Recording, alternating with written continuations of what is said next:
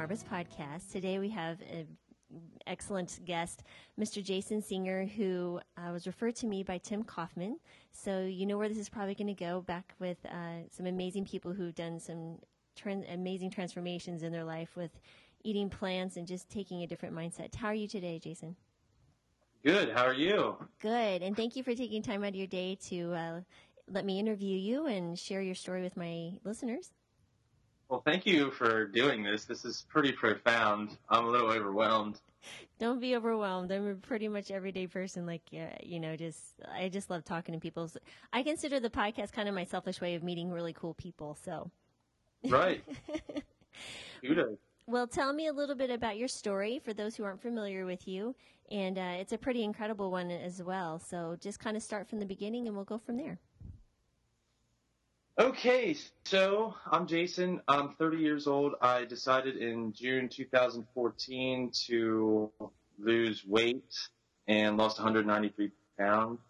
I guess my story starts more first grade, because in first grade I was diagnosed with ADD and I was put on Ritalin, which I refer to as pretty much legal methamphetamine or any type of appetite-killing narcotic, really. So for the subsequent 13 years, 12 years, I was on Ritalin and had no appetite. And as soon as I graduated high school, I went off the medicine and in the first year gained like 60 pounds. And I attribute that to just my body having been deprived for so long of fats and sugars and carbs and just everything. It was just holding on to everything that I was feeding it. And during that, I graduated in 2004, and during that time of gaining weight, I acquired a food addiction. And then in 2006, I broke my ankle and needed surgery to have a plate and 5 pins put in my leg. And that time was probably the time where I went from like being fat in a way that I could probably have controlled it to totally going in the direction of morbid obesity, because I was hung up for about 4 months not being able to walk. And so I just did a lot of watching movies, sitting still, and eating food. And I imagine looking back on it, it's like a movie in that I went down into my parents' basement, 200 pounds and came out 4 months later at 300 and whatever pounds. Might have been like 320 pounds. Well, you emailed me and it said 373. That's what you emailed. Yeah. That was the heaviest. Wow. Yeah. Yep. So tell us about what you describe as food addiction. Can you describe that for us? Because, I work with food addicts every single day, and I think it's an under-recognized issue. I think food addiction is like any other addiction. Like, for example, my one telltale sign of food addiction is if you go to a gathering, like let's just say a Thanksgiving or something, and there's the spread of food, and you're in line, or however your family decides to get food, and you're mentally anxious about, is there going to be enough for me? Like, by the time I get up there, will there be enough? You're sneaking foods because you shouldn't be, you're hiding foods from your spouse, you're staying up later, or you're making sure like you're setting a biological alarm clock to wake up at a certain time in the middle of the night to make sure that you can eat some sugary food. I mean, it's heavier than just liking food, because a lot of people just think I like food, but that could be addiction. The sugars, I had to have been eating 5,000 calories a day, maybe drinking like 1,200 calories a day. I don't really know how to describe it other than like always wanting it, always needing it, every morning being sick on the toilet, pardon me, but just being sick and still saying to yourself, I know I shouldn't be doing this, but you continue the behavior anyway. To me, that's a telltale sign of addiction. When you know it's wrong and you know that it's going to really cause problems in the future, but you're doing it anyway. That's actually the psychological definition of addiction, is when your behavior continues despite you knowing that this is harmful for your health, regardless of the the substance. But you had mentioned also that you were, besides the Ritalin, which set you up, I think, for addiction, because we're giving these really powerful drugs to kids instead of focusing, maybe working on their diet. Then you Right. said there was alcohol and other things involved. Can you share a little bit of that? Yeah, I mean, of course, when I turned 21, I started drinking alcohol pretty heavily, and then alcohol became. I don't ever call myself an alcoholic, ever. I've never looked at it like that because I always had a perception of alcoholism as like you drink every day and you can function drunk.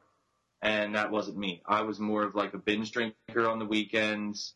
Ended up getting into some drugs. Didn't really ever have any problems with it. Just reckless, aimless life with no direction.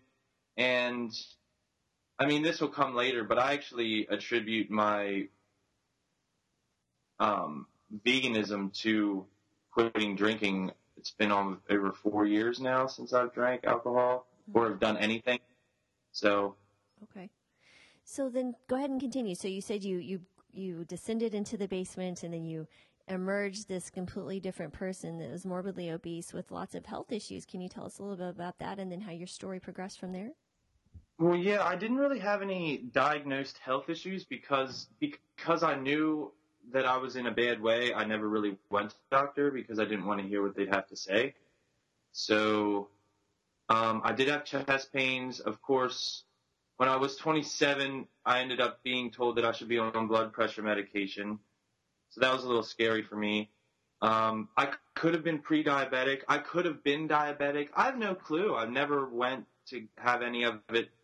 I didn't want to go into the medical mafia because there was stuff that I knew about governments and tyranny and scientific dictatorships and medical mafia and all of that conspiracy theory stuff long before I knew about veganism. So I didn't really want to get into the doctor realm. And then it was just years, so 21 all the way up until, I was working as a machine operator, gaining weight. There were a couple times during the last 9 years of my obesity where I did try losing weight, Special K, skim milk, all the little nuances, the things that don't really mean much. And I guess there's really not much in that other than me just living aimlessly, having no direction, eating tons of food. And by tons of food, I mean like I was eating Pop-Tarts, butterscotch crimpets, all the sweet pastry, bready. I loved bread. Bread was my business.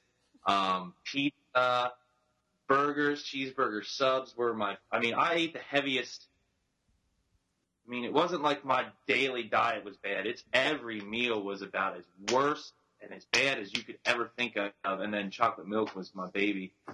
So yeah. In 2014, June, my grandfather has a hunting cabin, and twice a year they do float trips, which is where him and his friends, my dad, my uncles, all the guys of the family will congregate at the cabin on a Thursday, stay till Sunday, but on Saturday they float down the Juliana River to catch fish. And there was twice that I went just to go because I've never hunted.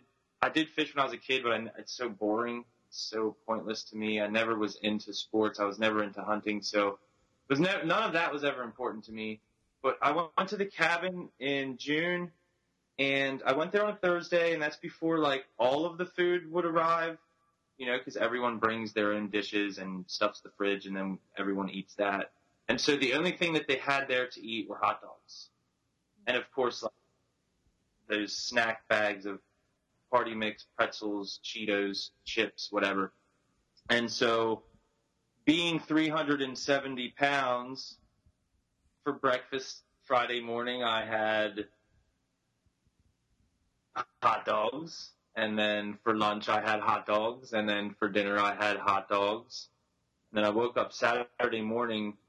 And mind you, every morning, of my life that I can remember for the last 9 years was sickness. Like dealing with like getting it out.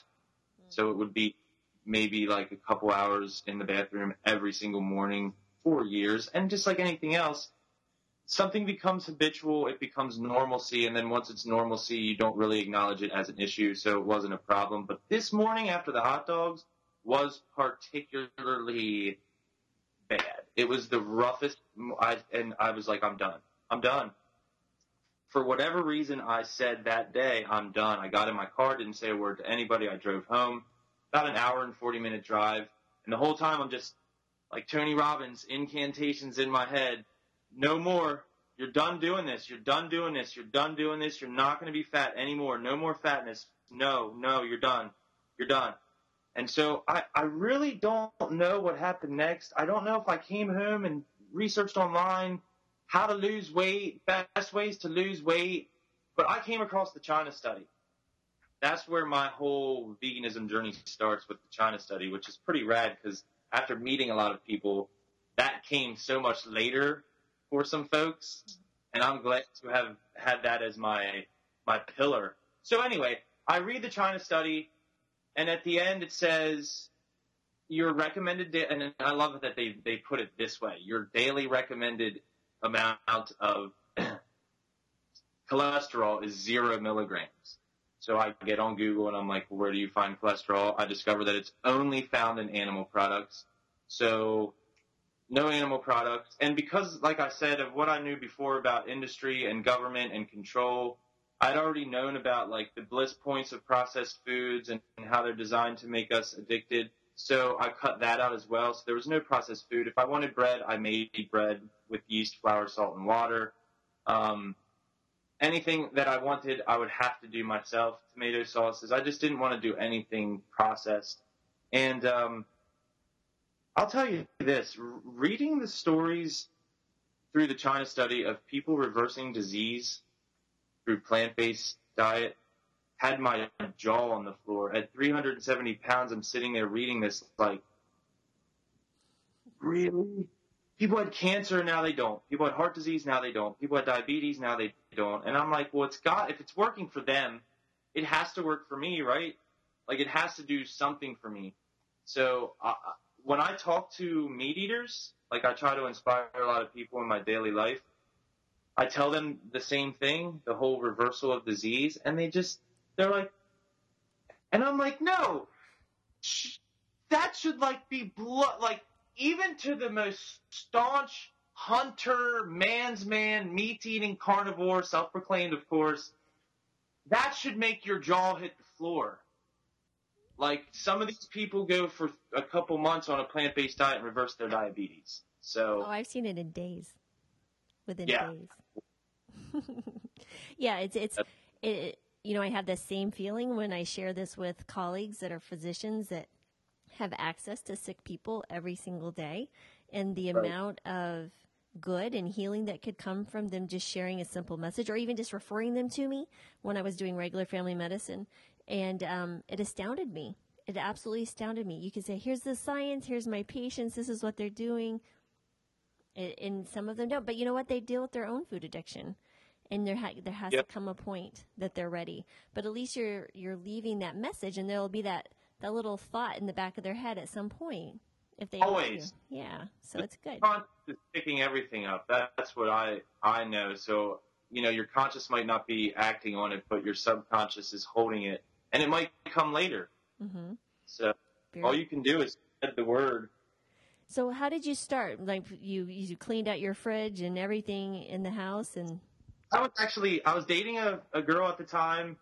We were together for 3 years total. At this point, we were probably together for maybe a year and a half. And my memory of it is basically like putting down the China study, looking at her and saying, we're done eating animal food and there's no more processed food. And I honestly looked at her and I said, we have to get all the animal products out of the house and we have to get all the processed food out of the house. There's chips, the animal crackers, all of it has to go. And if it doesn't, then we need to separate, and I'll go home and live with my parents and you can go live wherever, because it was like, I don't know. what I wish that I could bottle and sell or give to people is whatever got into me that made me just, like, there wasn't anything stopping me, because I act on rationale and logic. So if I have new evidence, tons of evidence, I'm changing my behavior based on that. And this was like mounting evidence. Mm-hmm. I mean, 20 studies, all like Esselstyn, all those heroes. I mean, it's hard to argue with. There's no, just like when I talk to my brother, he's a very logical person, and he'll say, his response is always, dude, it's impossible to argue with everything you're saying. It's like he acknowledges that veganism and plant-based diet it's sound. It's logically sound, but addiction. But he doesn't change. So did he change his? Did he change? I mean, he stopped eating some processed foods, but not much. See, my view of quality of life is being 30 and being able to skate with 15-year-olds. I skateboard every day. Quality of life to me is being young, feeling young despite your age. You're only 30. And quality of life to some people is a steak. Right. Like right. My dad said, I don't want to sacrifice my quality of life for my health, I guess is what he's saying. When health is your quality of life, it's just people's views are distorted. I cleaned the kitchen, cleaned the refrigerator, and I had a friend at the time who was a personal trainer and worked at a gym called Snap Fitness, and I hit him up and I said, hey, do you mind if I work out at your gym? And he said, yeah, as long as I'm in there training someone, you can come in for free and work out. And I'm like, cool.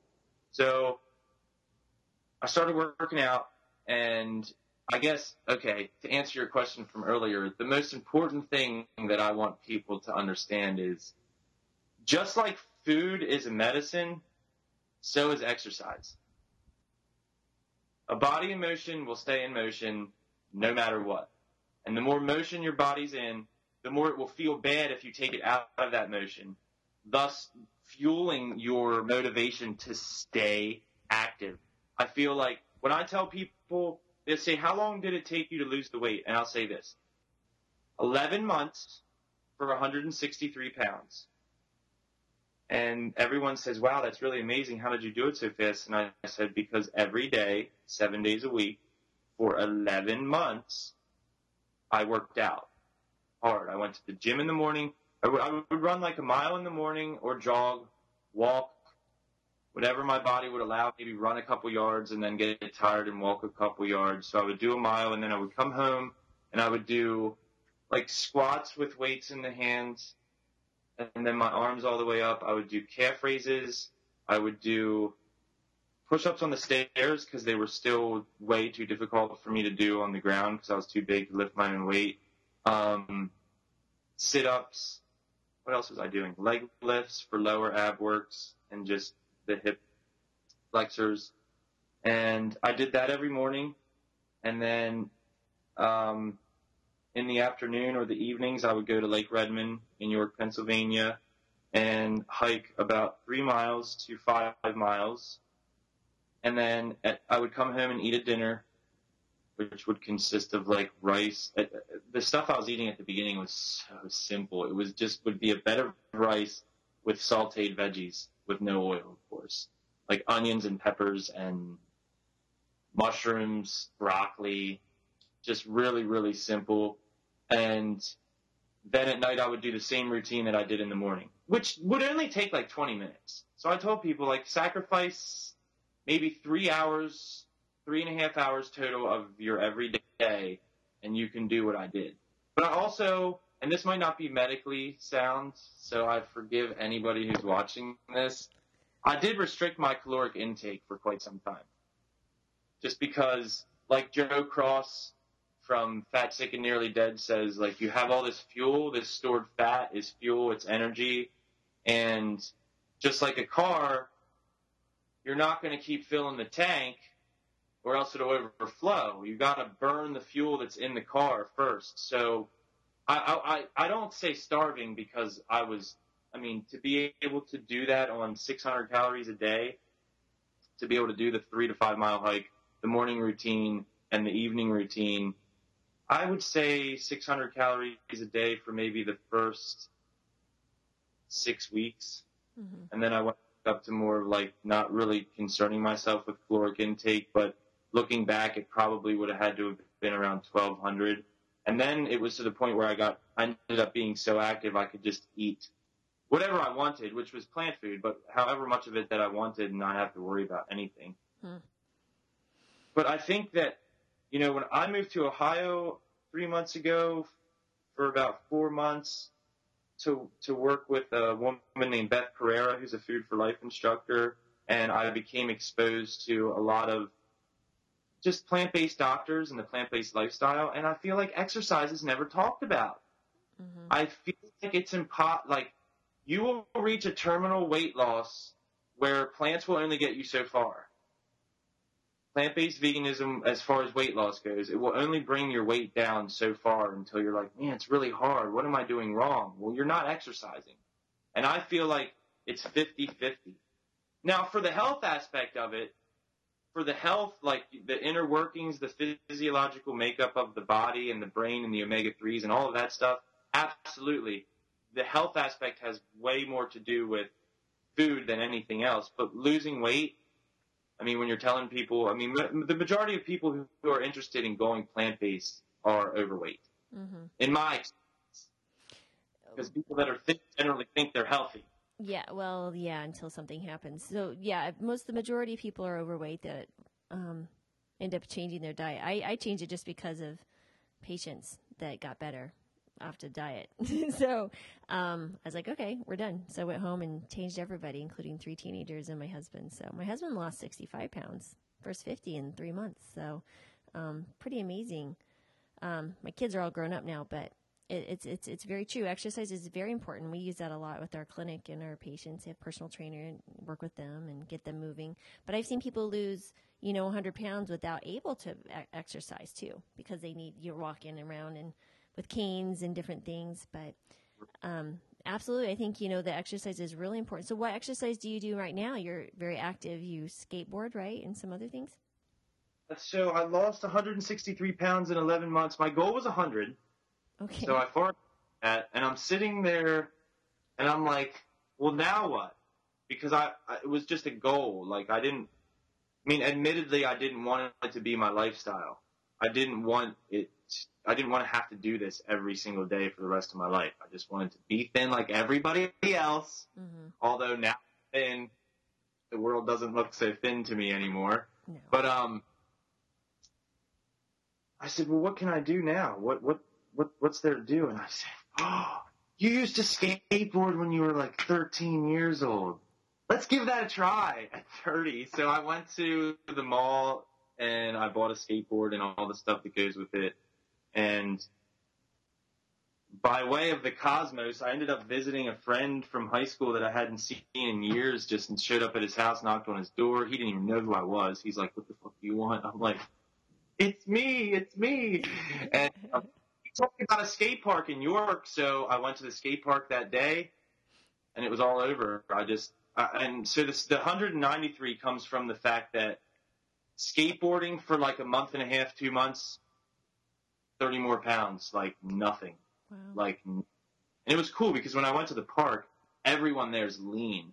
Mm-hmm. That's just what are, because it takes so much energy to do what they do that they're all so thin. But now I got I always like a challenge. I always like to be doing something new. Ever since the weight loss, I feel like that was big, and I want to do other big things with my life. And when I moved back from Ohio, so let's see, maybe 14 to 16 weeks ago maybe, I came home to York and I started going to the gym, just to I wanted abs. I really wanted abs. I have a little bit of loose skin, my torso, which I don't like. I'm kind of not too bummed about it because my body looks generally pretty good for losing 193 pounds. But I wanted abs, so I started going to a gym, and then in like 6 weeks I had a six-pack because I really work hard when I do the exercise thing. I take it to I train twice a day, 3 hours of training session. Like I go pretty hard when I train, and it made me think, man, you should shut some more people up, the meat eaters, right? Like there were people at the gym who would talk to me every day, and then one day I decided to wear my vegan shirt in, and some of those people won't even make eye contact with me now. So I took it upon myself to be like, all right, I want to show people that you, like, people in my life, because of course there's the 300-pound athlete or the vegan athlete and a bunch of bodybuilders, like, what's that one guy's name? I forget his name. But I want to show people in my life and the people that are exposed to me that you can gain muscle in real time on a plant-based diet, eating nothing. And by the way, 1,200 calories a day. Like, I don't exceed 100 calories a day, and I've literally, my chest in the last 3 weeks has doubled in size. My arms, everything's growing extremely fast. And so that's my new thing. So right now I'm not really trying to get big, but I'm trying to get very, very lean and cut. That sounds pretty vain, but... No, I mean, if you haven't had that before and you're able to do that, so you're working out 3 hours a day? Yeah, at least. At least. Oh, wow. I'll go back to the gym and work out for 3 hours, which maybe like 2.5 of it's working out, and then a half hour of it's like steam room and shower. So, yeah, it's intense. So it's worth it. What are you eating? Tell people what you're eating if they're interested in doing something like that. Well, I just started taking Vega. Performance protein designed for Brandon Brazier, triathlete, Ironman. So, because honestly, I don't really like eating as much as I used to. Not because it's plant food. There's some really delicious plant food out there, but I feel like my body in some ways still wants to hold on to things. So I try to have like little to zero fat in my diet at all. Which is tough. But in the mornings, I won't generally eat anything. I'll go to the gym at 5 a.m. or 4:30, depending on who's opening. And after the gym, I'll have a protein shake, which is with flaxseed, it's about 31 grams of protein, low calories, so maybe like 260 calories total. And then maybe like a bowl of oats, like a cup of oats with some almond milk. Unsweetened almond milk's the only nut milk that I tend to drink. And then sometimes I'll skip lunch. I don't really focus on lunch. And then for dinner, I'll eat curry, chickpea curry. If you follow me on Instagram, most of my recipes are on there. Pizza, vegan pizza with cashew ricotta cheese. Let's see. Rice and beans. See, I'm simple. When I tell people my meal plans, they're like, I could never eat like that. Like, I brought black beans into the gym, and this guy said, so what's on your black beans? And I said, it's just black beans. And he goes, I could never do that. There's no flavor. And I'm like, that's because your palate's overworked. Once you get sugars and those high-intensity palate foods, you tend to like when I first started drinking unsweetened almond milk, it tasted like water. And now I drink it and it's sweet. It's unsweetened, but you can taste the sugar from the almond in it. So you learn to love it. But I'm very simple. Rice, beans, oats, lentils, yellow split peas, butternut squash. And I don't really cook every night. So sometimes it's just simple rice and beans is enough for me. I tend to be the same way, for sure. All right. Very good. So you don't feel, now you're doing lifting weights and boarding. Are you also a runner? Are you more just skateboarding and for your cardio? I do cardio at the gym. I'll run depends on how I'm feeling. Some days, if it's nice and I'm going to skate that day, I'll do low cardio because skating depletes calories and energy like nothing. So I tend to not do cardio on the days that I know I'll be skating, but if I'm not skating because of the weather, I'll run 2 miles. Okay. But I'll space that out. Mm-hmm. Like, that's what's so admirable about Tim is he's still a big guy because of all the muscle he has, and he's running like 10 plus, 13 plus miles. The most I've ran since I've lost weight consecutively without stopping is 2.75 miles. Mm. Ultimately, within the next 3 years, I'd like to complete an Ironman. Okay. Because for me, that would be like the epitome of like going from 373 pounds to an Ironman. That would be the whole like, all right, I'm done now. Now what do I do? You're run across America next. Yeah, Forrest Gump. So you lost all the weight, and now you've literally turned your food addiction around. And now exercise is definitely one of your main things. What do you do for a living? What do you do during the day? Well, right now I'm actually unemployed, trying to brand myself. I want to become a personal trainer, and I also want to be plant-based certified. So I'm looking into that whole idea of life coaching, weight loss coaching. When I was living in Ohio, I was working at Portia's Cafe. If anybody gets an opportunity to be in Columbus, Ohio, check out Portia's Cafe. All vegan, all raw, oil-free, gluten-free, amazing food. Porches? You said porches? Portia's. Porches. Okay. Portia. Wonderful woman too, an amazing woman, vegan for 25 years, great employees, great atmosphere. So I managed to save a decent amount of money when I was living out there, and right now I'm just kind of taking a little hiatus. Work's not so much important to me as my health, so I don't know. I'm not really into the career.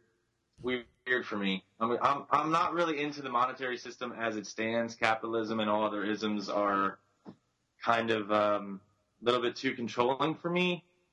So that's like another podcast. That's different. All right. So right now you have other interviews coming up with Jason Cohen and Chadwick from Mending Ways. I mean, this is really cool. I mean, I think there's a lot to be said for someone who did that in such a short period of time. You said you started June 2015? 14. 14? 14. Yeah, like I had taken, so, okay.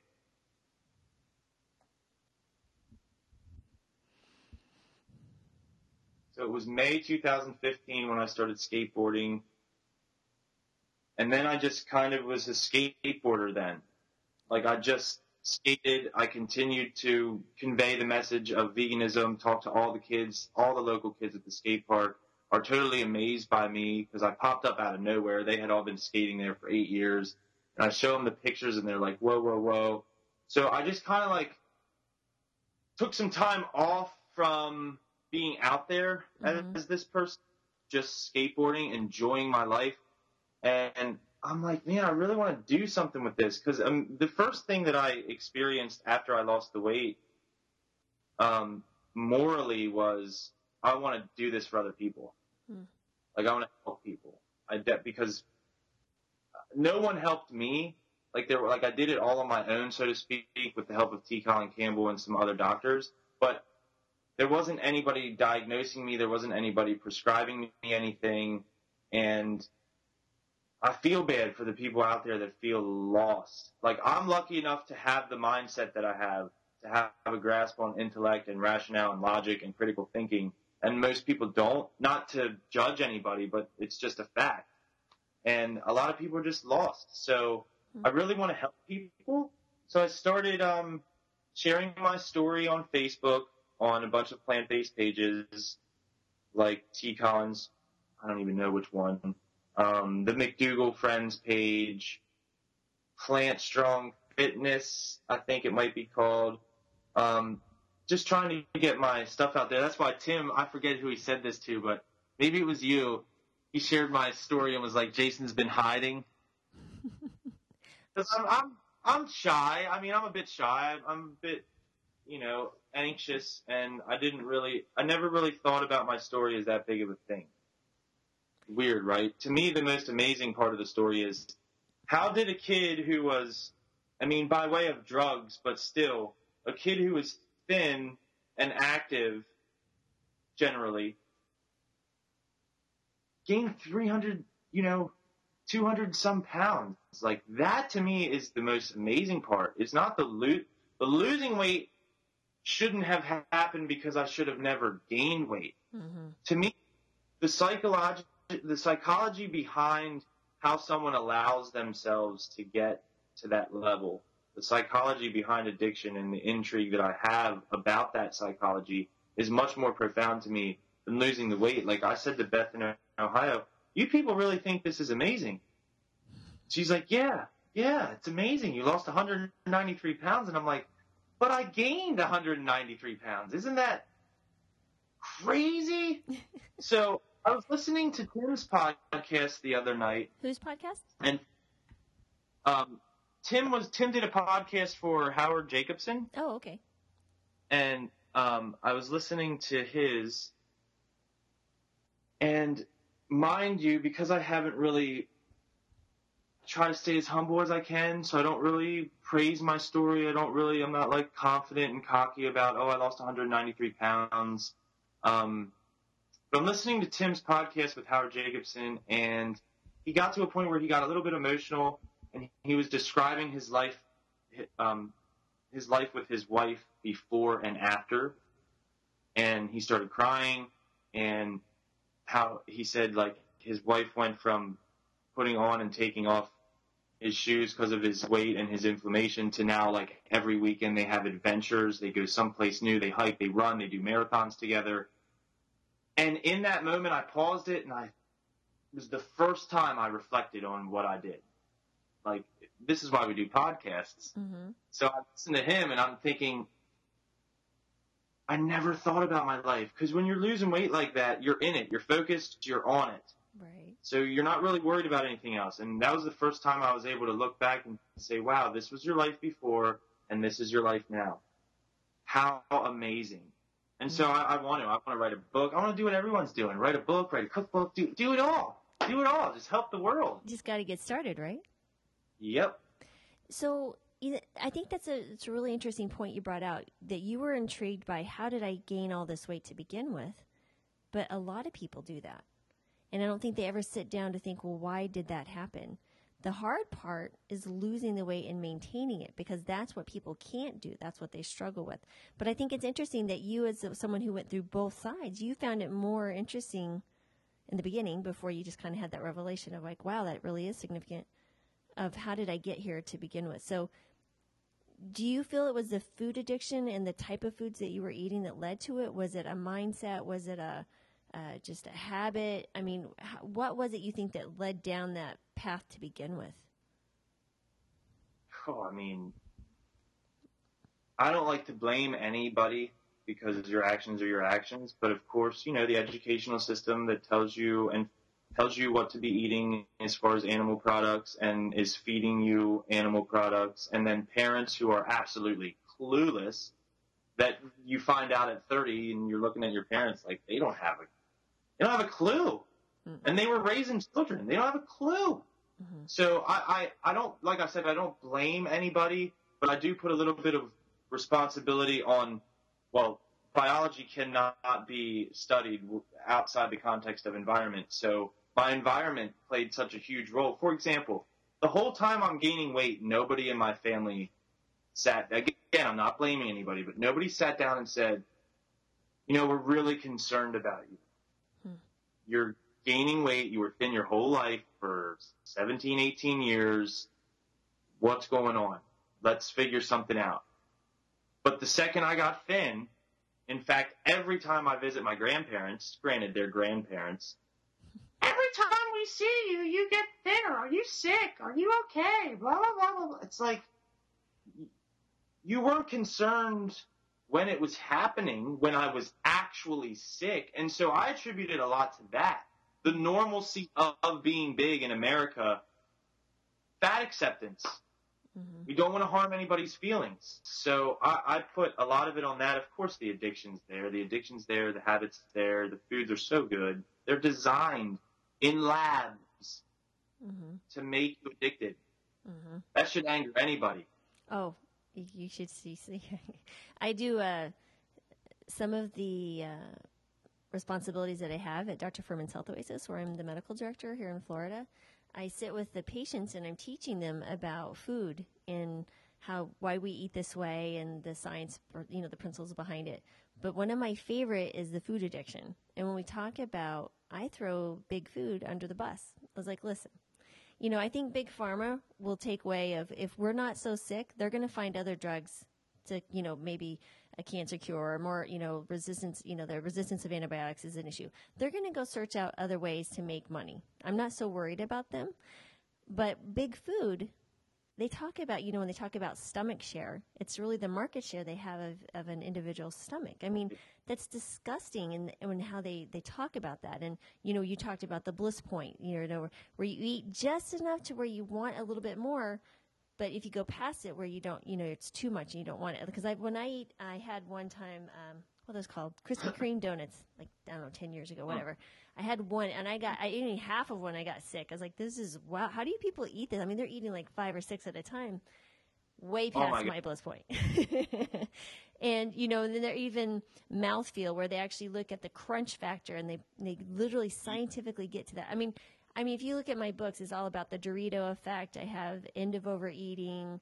And then I started reading about the addiction in general and the realm of hungry ghosts. I mean, all these amazing books that regular doctors, I have patients that come to see me for a decade, and I have no idea about this understanding. I mean, I sort of did, but it was just such a vague concept to really understand it and then understand that I'm treating these patients with drugs that are only controlling numbers and not actually, stopping the actual addiction. And, it's talk about getting upset. Yes, I get a little upset or a lot of upset, and I tell people that should really make you mad. I said, quit giving money to CEOs because they're benefiting off your illness and your addiction.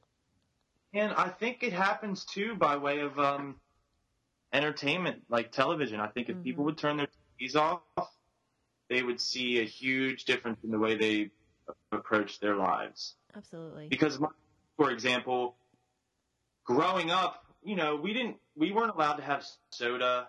I mean, if we went out to eat, they would say, okay, you can have a soda. After that, it's water. So make the soda. Like we weren't raised recklessly, but of course, by what you and I know, we weren't eating the greatest tuna noodle casserole, meatloaf, stuff like that, spaghetti, general American household foods. And my mom was cooking all the time. Mm-hmm. So it's like, you're at least cooking real food. It might not be the healthiest. It's dead animal, whatever, but you're cooking it. Now, flash forward 15 years, 18 years, you go to their house and go through their cupboards, and it's all box, bag, can, box. Mm-hmm. No more food. Mm-hmm. No more making your own dough. No more. Right. Anything that it's just like, so even the generation, and this is the point that I'm making is even the generation that grew up in less of an industrialized time, granted baby boomers are a little bit more technocratic than their parents, but they kind of had the pantries. They grew up with the farm food and the pantry, and even they got duped by industry. Mm-hmm. Flash forward 20 years. Right. So it's like the power that they have not only on the youth, but of changing the mind of people who are set in their ways. Yeah, right. Mm-hmm. Let industry come at you, and they'll take you right out of your ways and put them right into theirs. Mm-hmm. Right. It's absolutely crazy to see. I'm curious because my kids are 23, almost 21, and 18. And so, 2 of my 3 have switched over because they were 13, 16, and 18 when I switched our diet 5 years ago. And I literally did it overnight, like done, just like you did. I went home and cleaned it all out. And I'm curious because my daughter's 23 and she's starting medical school this fall. And she has seen Forks Over Knives. I've talked science. I've talked about patience. I mean, this poor kid knows more about nutrition in her pinky than the majority of individuals. She's still resistant. And we have a great relationship with great kids. Fantastic. Because you're closer to that generation. You said you're 30. what is that message that you would share with someone, in that generation that you're coming out of the 20s that would really, they're not sick yet, they're not overweight, they haven't, they're not necessarily ethical vegan types. What would you suggest for someone who is working with family members or those type of kids or older teenagers to convince them or at least make them start thinking and about it changing? Well, I think when you're talking about kids of any age, I mean, even anything under like 21, I feel, maybe even 23, just make it exciting. I think the only way that you can get those people on board with the lifestyle is to make it exciting. Like there's actually, I don't want to say converted because I'm not like I've trained anybody, but through what I've talked and done, I mean, I do a lot of lectures with my friends. I'll just stand and talk for hours and all my friends will sit and listen to me. It's actually pretty cool. But I've changed a couple people. A couple people have been motivated because you're a scumbag. I look at people and I'm like, you're not as great as you think you are. And sometimes you have to kill your ego to make an ethical, moral change in your life. Like, if you're eating animals, you're doing harm to the animal, to yourself, and to the planet. And if no one in your life has come along yet and said to you that you're a scumbag for doing that, then I'll be the guy. Because at some point, you have to hold a mirror up. You have to hold a mirror up. I mean, I don't like to bully people into changing, but at some point, like that's what I did for me. They call it ego death. You have to look into yourself and realize all that you're doing wrong. It hurts to admit when you're wrong. It hurts even worse to see that you're doing it. Mm-hmm. So I think if with your daughter, I mean, if she knows that much about nutrition and, I mean, she's still eating animal products? Mm-hmm. Yep, she doesn't eat so much the red meat, but she likes cheese. I think there might be a bit of food addiction, but I think part of it too is the message is coming from me as a mom, and not so much someone It's else. not coming from you, I feel, as much as it could be coming through you, because you're not the founder of all this information. Right. Oh yeah, it's been around for decades. You're just a conveyor. Yep. So I feel like maybe perception needs to change on that. But have you asked her? Have you said, despite all of this and me and your... She says, I just like my chicken and I like my cheese. That's what she says. Yeah. And she says, maybe if I ever get sick, I might change. I was like, why wait? Why make yourself sick? And, it's an unfortunate thing. I hope she never is sick, but I think there'll be a reality maybe check when she sees sick patients. And for sure. And that's what breaks my heart too, is I was like, listen, you have the power as a physician, especially if you're considering maybe pediatrics, you get these little guys, or family medicine, which is what I do. I said, you have the power to change lives for generations. Because if I can get someone young, if I can get a mom and a dad and those kiddos, they're going to be raised this way, but that next generation that they have, that's where we start seeing some real changes. Because now, you went from here and you're just spreading out your message, and those habits will change. We got to get people back into cooking. We got to take away our kitchen away from, commercial foods and make it ourselves, like you're talking about, how it's always boxed and things like that. So it's a really interesting challenge, but my two boys are all on board. Oh my goodness, they're cracking me up. I mean, one in college and the 18-year-old, and of course my husband's on board 100%. So it's not even necessarily that. They just get it. They're like, I feel great. I have, and they like actually being different. They like being the ones that like, yeah. I'm a contrarian myself, and to be on the outskirts of society is so empowering. Actually, I did kind of like a live interview class thing out in Ohio, and somebody asked me, speak on the whole, like, how do you motivate yourself when there's everybody in your life kind of not really giving you a hard time, for lack of a better term, for being vegan? Well, that's exactly what should propel your veganism. The problem is the solution in that regard. for sure. Bring on the hate. Like, I want to wear my vegan shirt every day to the gym now. The less eyes on me, the better, because one day I'll come in here and all eyes are going to be on me because I'm going to look better than all of you. How do you do it?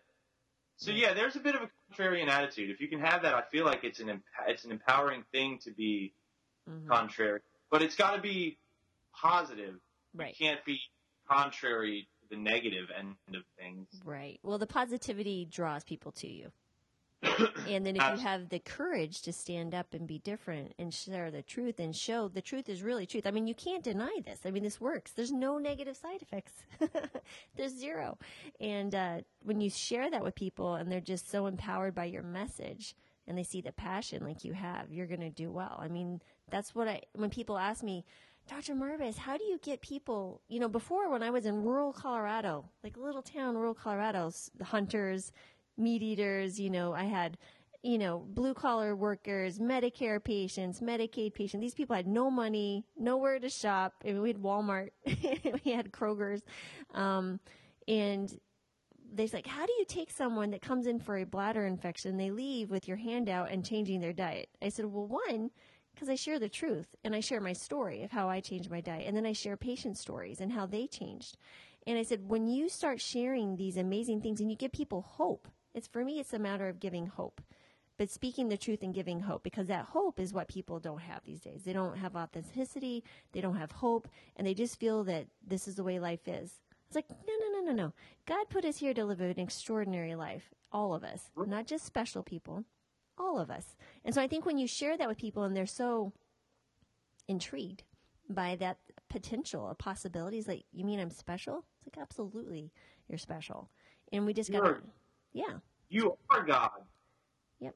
I mean, we are, I think, gods and goddesses at birth, and we're vaccinated into bad health. We're just everything. I feel like the pineal gland, the spiritual aspect of our animalhood has been so far removed from us. I think when someone asks me to generalize what's wrong with humanhood, that's what I say. We've been taken away from the fact that we're animals and that we have spirits and that we used to communicate telepathically. I mean, there's things that we used to do a millennia ago that we can't, we're too clogged. That's how I view it. I feel like our bodies with food, but just, you got a saturation of information, a saturation of entertainment, family responsibilities, work responsibilities, the economy's failing, all the fear-mongering from the news, blah, blah, blah, blah. It's like, it's nice sometimes to come across authenticity, truth, and hope. Amidst all of the chaos that is pretty much normal America now. And that's why I don't have a television. I tell people there's a reason I don't have a television. Something happens, someone will let me know. And I just, there was a story, and I don't remember who it shared. I watch a lot of podcasts and read books, and I don't remember exactly where I got this story from, but it rings true what we do when we watch television. So for example, they're saying that there was a chain of islands. Let's say there's 1,000 islands, and once a year, one island, or one every 10 years, there's a shark attack. And let's say someone, was injured or died. Once every 10 years on one island. But there's 1,000 islands, right? But these islands didn't have any communication. But nobody was afraid of the water because it happened once every decade, maybe every 15 years, right? But then television comes in, communication. So now we have every single island, and we're seeing report, but 1,000 islands, and you're having, shark attacks every single day, and it's broadcast. So what you start believing is this exactly what you're talking about, fear-mongering, is that I shouldn't be going out into the ocean because now I'm going to be attacked by a shark because it's happening every single day and people are dying. And, that's how they generate, audience, and that's how they generate money. And, and I'm all for, trust me, I'm a conservative when it comes, people making their way and making their own, money and taking care of themselves. But that's just too much. Speak the truth. I mean, for goodness sake, I've tuned into a news show that just spoke about good news. I mean, what a blessing that would be. But, right. But where's the money in that? I don't know. I think there might be someone, because we're tired of it. We're just tired. So it's a fascinating. That was a really fascinating example of what we see in the news because yes, there are people dying in Syria, and we're afraid of terrorists, but in the United States, why are we doing that? Why are we so focused on that? Why don't we should be more afraid of what we're doing to ourselves with big food, with what we're feeding our children, things like that? Well, yeah, and that too. But I think America and American taxpayers have a bit of responsibility when we have 900 military bases over 193 countries and we're constantly bombing and attacking. We're going to create some terrorists. Oh, yeah. We're going to create. We could talk about the history of all that. I mean, I was active duty and I was in the Middle East, so I've been there. I mean, and certainly when you go in, you have different thoughts when you leave. But as far as, honestly, I don't think terrorists could do a better job of destroying ourselves from within than we are currently with our foods. Oh, I forget the guy's name. I watched a TED Talk the other night with a high-ranking military official, and it was about how childhood obesity should be a national security outcry. Absolutely. 610,000 people die every year of heart disease, and you're worried about the 2,000 that die in terrorist attacks a year. I mean, that just doesn't seem right. Yeah. I mean, and the sad thing is, yeah, just numbers, right. The key too is, I mean, if you think about when I was in the active duty, I got out in 2010. We would have people come in and they would actually have to be discharged because of diabetes or some other obesity, and it's unfortunate because they're suffering the same problems that we are. So it should be a national security issue because no one's going to be able or fit to be in the military. Another one of his points, exactly. That was exactly his. It's like there's people are being turned away right and left right now because. So who are we going to, and we won't see it overnight, but in 10 years, 15 years, who's going to fight our wars? Mm-hmm. Yep. So they'll be calling it the old folks. National security issue from that regard, from that perspective of who's going to fight our wars for us if everyone's too fat. Because honestly, what I think they'll do, if war's still happening in 15 years or however long it takes for the majority of people entering military to be overweight, they'll just change the qualifications. It's not, you know what I mean? They're not going to be like, oh, well, no one can get in. It's obvious. The childhood obesity and the teenage obesity and the adult obesity, it's obvious that it's contrived. This isn't an accident. Well, yeah. Well, I mean, when we see that this is an ongoing issue and we're seeing obesity trends the way we are, look at the only thing that's changed is our food. It's the only thing that's changed.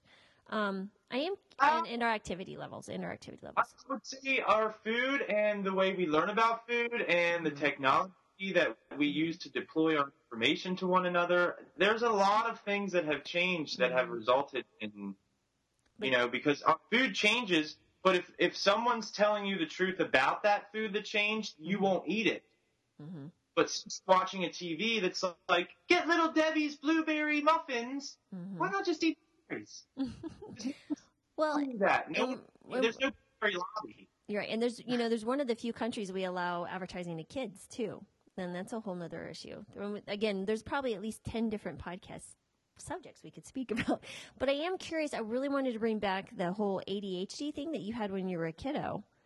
And how are your symptoms now? I mean, so you said you quit when you were out of high school. Did you notice that you still had those symptoms even though you weren't on the medication? And did those symptoms change as you changed your diet? When I was on Adderall throughout school, I was the class clown, which is kind of cool to think about. But I was also very reserved and quiet. I didn't much meddle in other people's business. I didn't have a group of friends. I was friends with the FFA. I was friends with the jocks. I floated around. But I was very to myself. It would be like I would take a pill in the morning and then be very, very just focused, because that's what they want you to be, focused. And then by lunchtime, the first pill's wearing off. So at lunchtime, I'm, woo, I love everything. Life's good. And then after lunch, I got to go to the nurse and take another pill. And then after lunch, it's like, you're back down to this. and that would last until like 4 p.m. But none of that now. None of that now. It's crazy to me that I remember being 6 and going to the doctor to get diagnosed with this disorder. I remember it like it was yesterday. And I know some people have thoughts from their childhood and you might not believe it because it's so long ago, 24 years ago. But I remember being put into a room with a double-sided mirror, glass, so we're watching me, but I couldn't see them. And I remember there being a wicker chair and a giant stuffed animal teddy bear and all the dentist office, like just toys everywhere. And I was a kid who was in a building that he's never been in a room inside of a building that he's never been in, around a bunch of toys that he's never seen before. So I went from this toy to this toy. And now I have tons of friends with children, and I watch their kids, and they'll go from this toy to this toy to this. That's how I was diagnosed with ADD. Because I couldn't just focus on one thing. As if, like, giving me all these points of stimulation, you know? So, but I don't have any symptoms from taking Ritalin now. Absolutely not. But as far as when you said you stopped the Adderall when you were coming out of high school, right? You said you stopped it and then you gained the weight. Did you have symptoms emerge when you stopped taking it because you were still eating poorly? Did you suffer those symptoms? What do you mean? So like, so you were stopping the medication out of high school, right? Mm-hmm. So then you were still eating poorly and gaining weight. Did you have those symptoms when you were not on the medications? Did you have symptoms of inability to focus, or do you feel like you never had it to begin with? I never had it to begin with. Okay. I got you. No. I wouldn't know because, 6 years old, you're just alive, right? Right. You don't have a concept of much. You're just enjoying life. Right. So put on the medication, that's all I knew. I can't for anything before 6. Wow. Not because of the meds, but right. That was the point of my life where you're in school now, you're around strangers, you got to be a human being out in the world. For me, looking back, I'm like, I never had it. I never had it. This was just a way to get parents to pay for drugs, man. That's all it was. I'm curious, are your folks or any siblings have changed their diets at all? No. No? Not even interested at all? Nope. It's very sad to watch. It's very sad to watch. It's so sad to watch because I think when I talk to my parents about it, they feel like I'm trying to like get them to do something because I did it and it worked for me. And I'm just like, I just am looking at two different people than the people I grew up with. That's all. Not because you look different because you're larger. You don't do the same stuff. You don't clean the house every week. You don't cook dinner every night. You guys don't go out and do stuff. You don't run or walk. You don't do anything. There's like, what happened to you? So for me, my wanting for my parents comes from just they're cheating themselves out of a rich life that they could have at 57 years old. But because of their age, that's the throw in the towel time. We're old now. It's time to no. I want to be skateboarding when I'm 70, 80, 90. If I make it that far, I want to be skateboarding. I want to be running. I want to be going to the gym. I want to be doing everything I'm doing now 60 years from now. Mm-hmm. Yep. And that's my attitude. That's good. And that's really the attitude you have to have. Because I actually said that exact same thing. I went running with a friend this morning. We run every single day. And I said, we're going to be running when we're 90. Because I converted her to the diet since I've been here. We've had several people convert. But yeah, it's a really important thing to see the longevity of life. I tell people, when I'm with my patients, I say, listen, we're animals, like you were saying. You see in nature, animals don't go to their drugstore and get their drugs for whatever disease process that's they're going on. What they do is they live their lifespan, and most of them live their lifespan. There's not overweight ones. You don't see, different sizes of deers or different sizes of the bears, unless there's a famine or something going on. But what happens is they live their genetic, destined lifespan, and then they die quickly. That's I mean, we're no different. We're nothing. We might have more of a frontal a lobe in order to speak to each other, and we have this capability of doing things that we do. But again, we should live that long life, and then we shouldn't be getting sick as we get older. We shouldn't be, in our 40s having heart attacks and strokes and all these autoimmune diseases and all these horrible things. As we live our life, boom, and then we die quickly. That's the way it's supposed to be. And so, really interesting. Yeah. And people they sit there. It's just like when you bring up the whole topic of not drinking cow's milk. And it's like, I have actually had people, I will tell them, I was like, okay, with multiple conversations with patients. Because, if you're seeing 80 to 100 patients a week, there's so many conversations that you have. And so you get into a little spiel. I call it my spiel. I was like, so when I'm talking to them about the diet, I was like, well, let's start with milk. I was like, what was the original intention of milk? And they look at me like I'm lost my mind. I was like, no, really, why would a mother cow make milk? And some of them would say, well, for her calf. And we'd go on and say, yeah, we're human, we don't need that. But some of them would still look at me and they couldn't quite get it. Why would I even be asking that question? Because we have so commercialized the production of milk from another animal that's for our consumption that they can't even the basic biology of feeding a small calf to grow. And it's incredible. It's incredible to me. It is absolutely incredible. So again, embarrassingly enough, this is great for the viewers. I grew up watching Happy Cows and Happy Pigs, right? Mm-hmm. Like everybody else. And you see Farmer Joe and he's milking his cow and you're just like, that's part of farm life. When I found out at 29 years old that cow needed to be raped and impregnated in order to produce milk, see, I just thought cows produced milk, right? Mm-hmm. Like that's how far detached from the workings of things we are. We just associate. We don't think about it. We don't critically think. We just associate. So I'm like, that's just what a farmer does. They milk a cow because it's doing milk again. Let's milk it. No, it's because it just had a baby. Mm-hmm. So people don't even think about that. That's just my own little embarrassing moment of like, wow. But it happens and these are rational, intelligent human beings, Right. But when you bring that to them, they're like, I never thought of that. And it's like, so now we're going to drink a liquid that is made to make a cow grow 600 pounds in a year. Don't you think our little human bodies are going to have some problems? And, but it's really funny. But even doctors, I've had doctors who were vegan. She had 4 children and said, I still think my kids need cow's milk. I'm like, because they need it for whatever, the protein or whatever their excuse is, or calcium.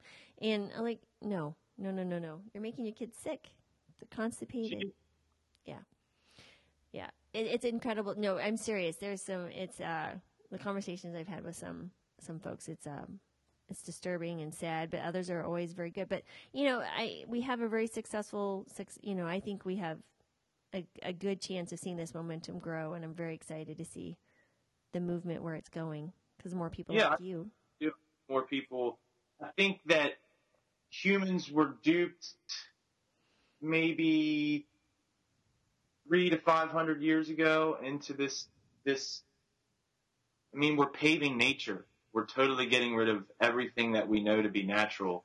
And I think at some point the human spirit will rise up from beneath and say, I can't do this anymore. This is totally not for my species. None of it. The buildings, the careers, the whole made-up money system. It's like, we can't eat this food anymore. I think it's happening, and I couldn't be more stoked. Absolutely. Yeah, I think, and people are really finding, because when I talk to people about decreasing stress, the first thing I do is you have to reconnect with nature. You have to go outside. There's a reason why, and studies show that when you go outside in the morning between 6 and 7, when the light's coming out, and just that amount of light makes you more awake and it helps with depression. And so there's very, very specific things we can look at nature, and people go outside. You can't not feel calmer walking, on a trail somewhere and going for a hike. There's a reason I run every week to the beach here and just sit and enjoy, you know. Plus, you're right next to the oxygen. When you're, you're walking, and it's smells so good. You know, it is nice to be at sea level because coming from Colorado, my family's still in Colorado until my little one graduates high school this May. But it's just it's amazing. The ocean's an amazing thing, and people who take it for granted, I just don't understand. I don't understand. I grew up in the deserts of New Mexico, so water just fascinates me. But wow, we had a very good conversation. That was a good one. It was. And, you know, I know I've taken up quite a bit of your time, and I really appreciate everything that you said, and I think we'll have many more fun conversations. Are you going to Leadville by any chance this summer? Do you know about Leadville? No. There's Leadville, so it's in Colorado, and you should talk to Tim about Leadville. It's one of, I guess, the highest town in the country, and it's not too far from where I live in Colorado. And many of those plant-based crazy people that run those ultra marathons and stuff are all running the marathon. And I kept getting invited, so I'm going to go run the heavy half, which is 15 miles up in Leadville. And going from, you should come. I'm sure there's somewhere that someone will let you stay something. But I'm bringing other Floridians with me, and so I'm gonna get to meet all those guys. You know, Tim and Josh. Sure. Yeah, so Jason Cohen will be there. Yeah, so all these people I've talked to all the time online, and I've interviewed them, but now I'm actually going to be able to, you know, put my hands around them and give them a big hug. But something to think about. It's June 17th. Yeah.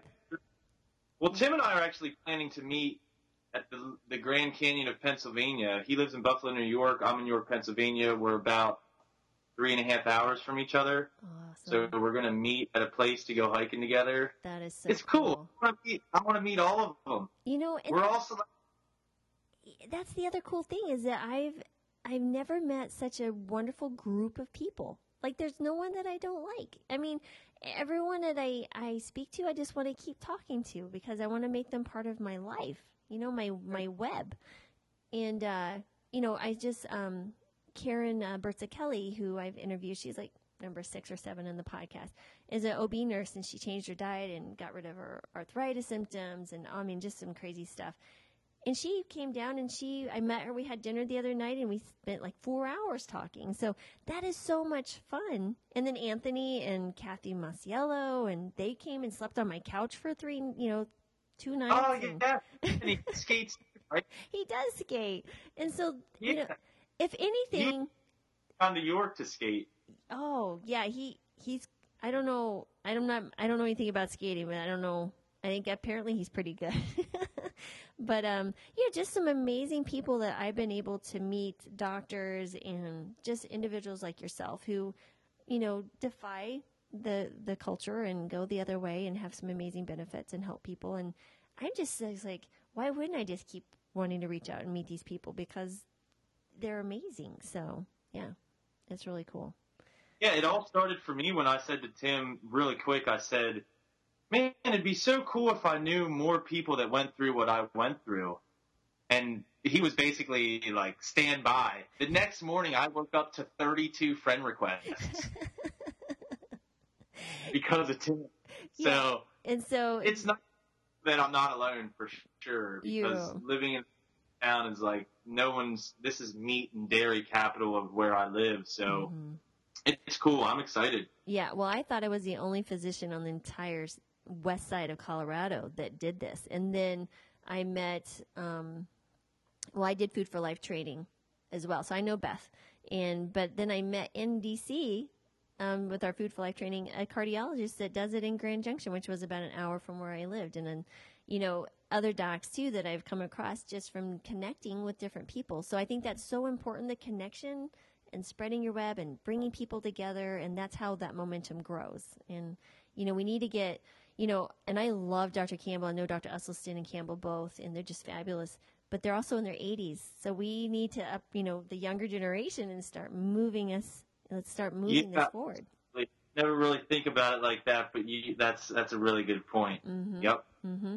So, you know, they did all the hard work. They were they took the blade and made the pathway. And so now we just got to make it wider and keep going and share that message because the science is there. I mean, there's no. Oh.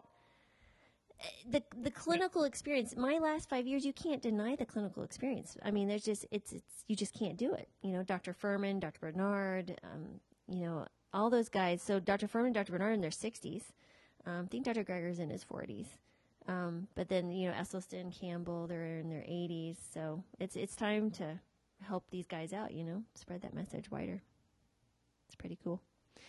Well, I will probably end it here because you're going to be one of my longer podcasts, which is fantastic. It was really fun talking to you, and my listeners, I'm sure, are going to say thank you. But I do like to do one thing at the end of my podcast, and I stole this from Lewis Howe.